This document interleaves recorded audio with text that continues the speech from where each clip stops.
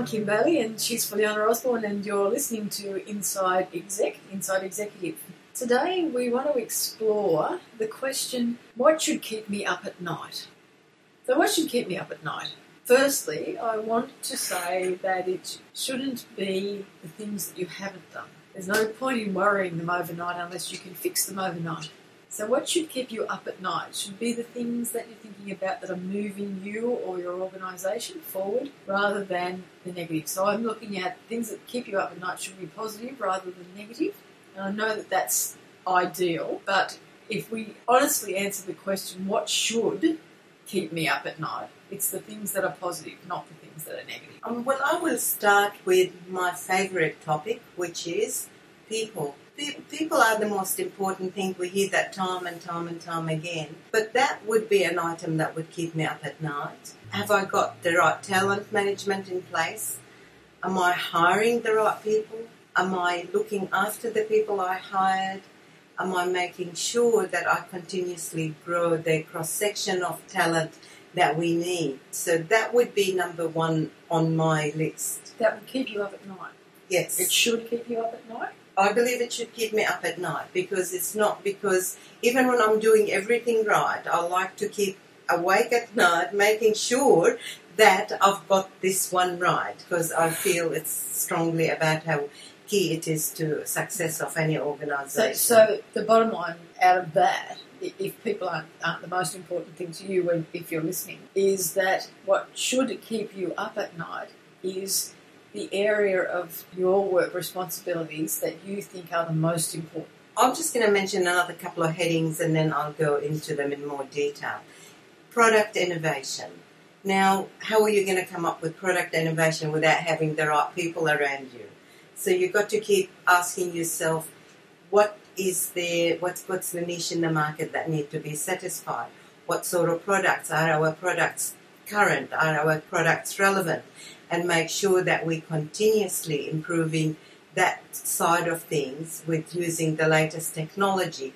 But again, I'll go back to people. So what should keep me up at night and I focus on is the talent management and the product innovation. The third one is regulation and legislation.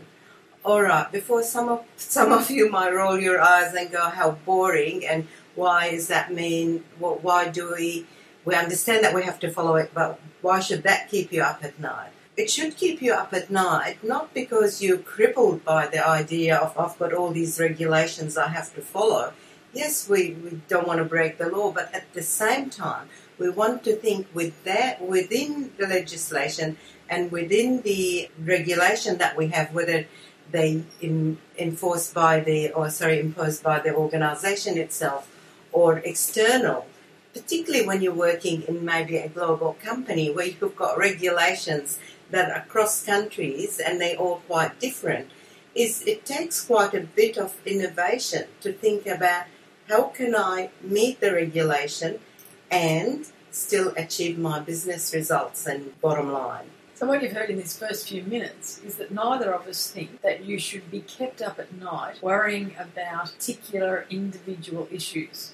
What we've both talked about is a more broader approach, a bigger picture, looking at what you're doing and how you're doing it and what you might be doing in the future, rather than, I have this problem that I can't solve, I have to stay up all night until I can work out the answer, or worrying. And by worrying, causing yourself illness or injury in some way, that somehow that torture that you put yourself through will resolve an issue that is an immediate issue for you in your work environment. But what we're talking about are not those things. And I personally don't believe that worrying about a problem all night is going to solve it. And I don't think it makes it easier for you to solve it in the light of day. That for the most part, if it is an immediate problem, you write it down. You do your risk filter over it, look at the worst thing that can happen, what risks are there to the organisation, to me, all those things, write them down, don't judge them, and come back to it with a fresh eye, a fresh approach, have some sleep so that your brain can function properly. I would much rather see you staying up at night, keeping yourself up at night, thinking about a product innovation, about your people team, about other issues that are not an immediate problem. So when you're up at night wondering about product innovation, I don't think that's the time where you have personally got to come up with a new innovation. You can if you want to, but what should you keep you up at night is, am I creating an environment where people feel comfortable to take time to only think about innovation? Am I encouraging people and rewarding the behaviour where we always come up with ideas and people do not put each other down because that's a stupid idea, we tried it before, it didn't work. So product innovation itself as a topic can keep you up all night, but the caution here is not to try to stay focused on what you personally have to do yourself. You've got a team, you've got a whole organisation, and between everyone, if we got the right people in the organisation, we'll come up with the right products. It's good. I like the idea of that. I like the idea that we are thinking broadly in terms of the team and the environment and the work ethics, and that's the sort of big picture that I like to see keeping people up at night. If I reflect a bit on the regulation and legislation, sometimes we think there's a regulation that is actually not working for the organisation. In fact, it's actually not working for the industry. Yes, we do have to be compliant, but that's not where it should stop. So I will be thinking about who can we approach? Is there an industry body that we can come together and show that this particular legislation can be modified and still provide the legal protection that it initially was supposed to do, or is it irrelevant, etc. So to me, is then I'll be up at night saying, who are those bodies that we need to go to? Who are the organisation? Which government context do we have? And then I'll work with my relevant areas of the business that specialise in that. And the next day, don't solve it, just have the initial idea and then do something about it the next day. And that could also be if there is no regulation, there is no protection for your industry, there is no overriding or governing body, and you might have identified that there needs to be because of your particular knowledge of your industry or the interaction of your industry with other industries where there is legislation or governance of some kind. So we're not looking at the beating of the stick, but again, more broadly, at your work environment, your work situation, your work processes, in a very broad picture. The other area that comes to my mind now that we start to think about, not, as you know, I like you to be kept up at night by the positive things, but let's take that one step further and say that I think you should be kept up at night by the exciting things as well. So be excited by something that you might think about happening within your work environment or within the industry as a whole. You know, maybe it's a whole change to the industry, and be excited by the changes that are coming, the changes that are happening. We all know that technology moves ahead in leaps and bounds, and that in another 20 years, I'll make the prediction now, we will have smart machines. We will have robots doing the things that lots of us do now. There'll be less and less tradespeople. There'll be less and less specialised jobs that are repetitive jobs that can be taken over by a machine that is taught to do them. And we're talking about intelligent machines, not just the mechanical gears and levers, but be excited by change, be excited by innovation, and be kept up at night thinking about what that's going to mean to you and to your industry and to your team. So technology, where is it going? How does it help me? Am I up to date enough? Am I involved in the right areas to know what's coming, what's futuristic, what's immediate future, etc. So again, very exciting. Another one is, back on the positive theme, is to say, am I celebrating milestones and successes within the organisation? This is really important because it's not just about, okay, well, we expect you to meet these targets, we expect you to exceed them, or we just about done this major project that has been outstanding. We need to celebrate the successes. Are we celebrating them? If not, why not? And how can I, in whatever job I'm in the organisation, influence that so it become the norm in the organisation. And actually then take action. I know in recent history for me, within one of my other hats that I wear, we have a not-for-profit organisation, and it has always been a history to recognise and celebrate people's involvement in a world championship. And that practice died away. Nobody particularly knows why. Perhaps it was just that the certificates weren't printed at the time that they needed to go out. It was probably something as simple as that. But no one had the responsibility for the task of recognising these people, and so it just didn't happen for probably 4 or 5 years. And then recently, just this past 6 months, someone who had previously been recognised realised that since that time no one had been recognised, and so she instigated the question and asked the organisation why it hadn't happened, and went through the formal channels of making sure that it did happen and that it got minuted, so that, as in all good yes minister parlance, if it's not in the minutes it didn't happen. She made sure that the organisation was reminded that it should happen and that it did happen and that it would continue to happen. So they're probably the 3 things that were good outcomes. That she recognised it, she made it happen, she made sure that the process was in place so that it would continue to happen. I don't know that it kept her up at night, but it should have.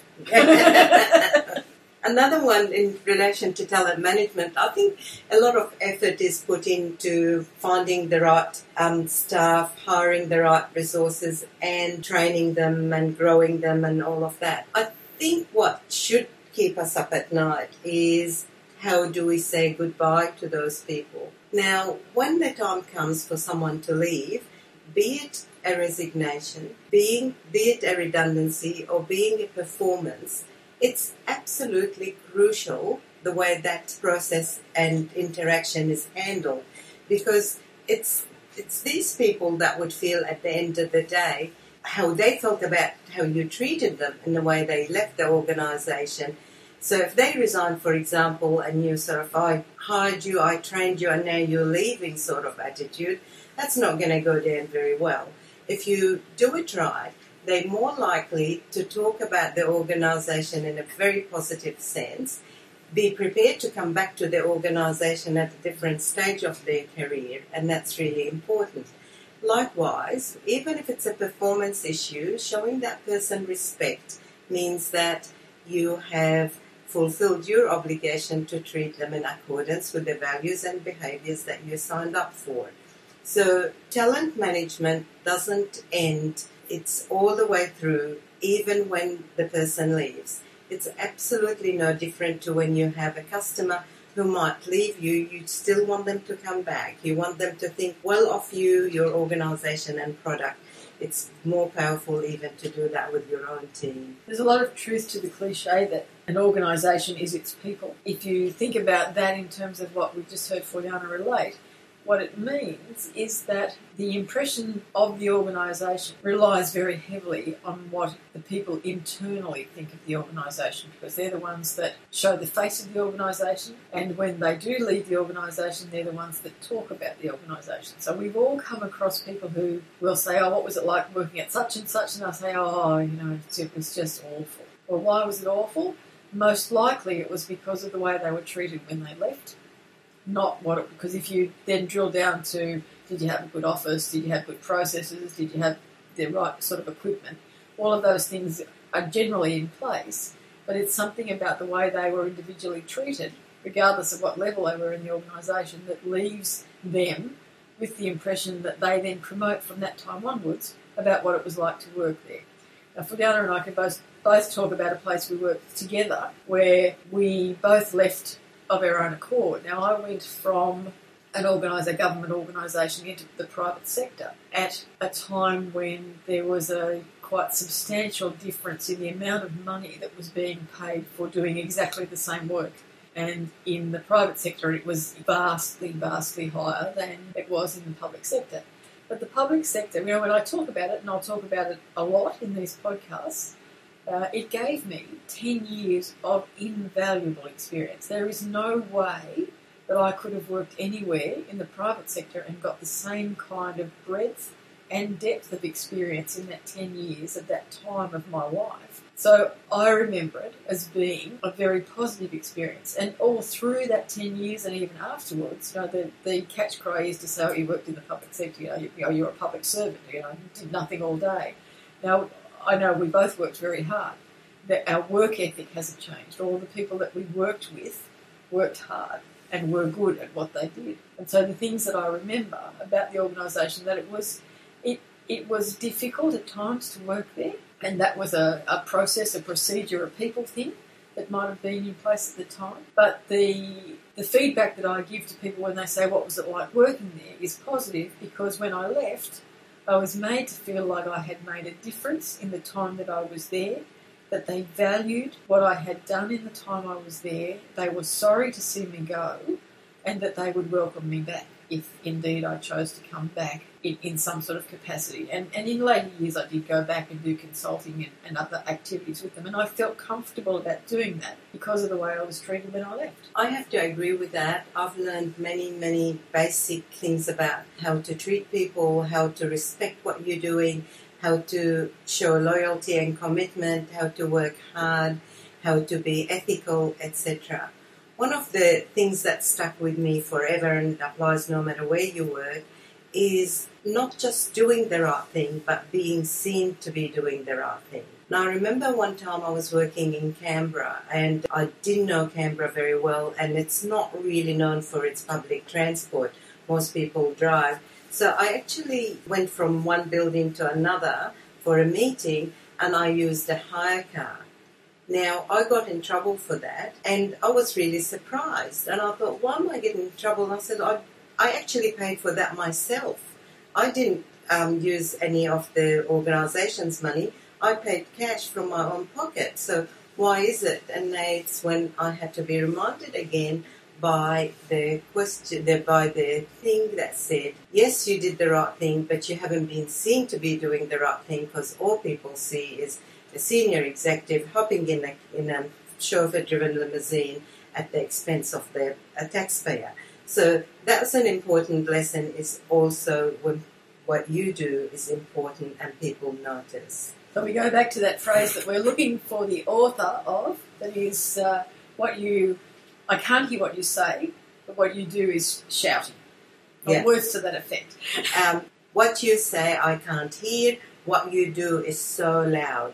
If you can attribute that quote to someone, please let us know. Email us and let us know so that we can acknowledge that as well, because we're finding that it's a very useful little phrase for our podcasts, and we will continue to revisit it. We've strayed somewhat from our question of what should keep me up at night, and I think that for the most part we've explored all sorts of things that should and should not keep you up at night, and we'd be interested to hear what things do keep you up at night, things that worry you, or things, and even if it's things that you think shouldn't be keeping you up at night, please drop us a line and we'll address those in a later podcast. We'll actually look at the things that you send to us and we'll address them and talk about, in our opinion, whether we think that should be keeping you up at night or not. And so it gives you a chance to bounce your concerns and your ideas off someone else and get some feedback that way. Well, thanks for being with us again today. I'm Kim Bailey. She's Juliana Osborne. Remember to give us that feedback so we can talk about this in a little bit more depth in another podcast and solve some issues for you, perhaps. This is Inside Executive.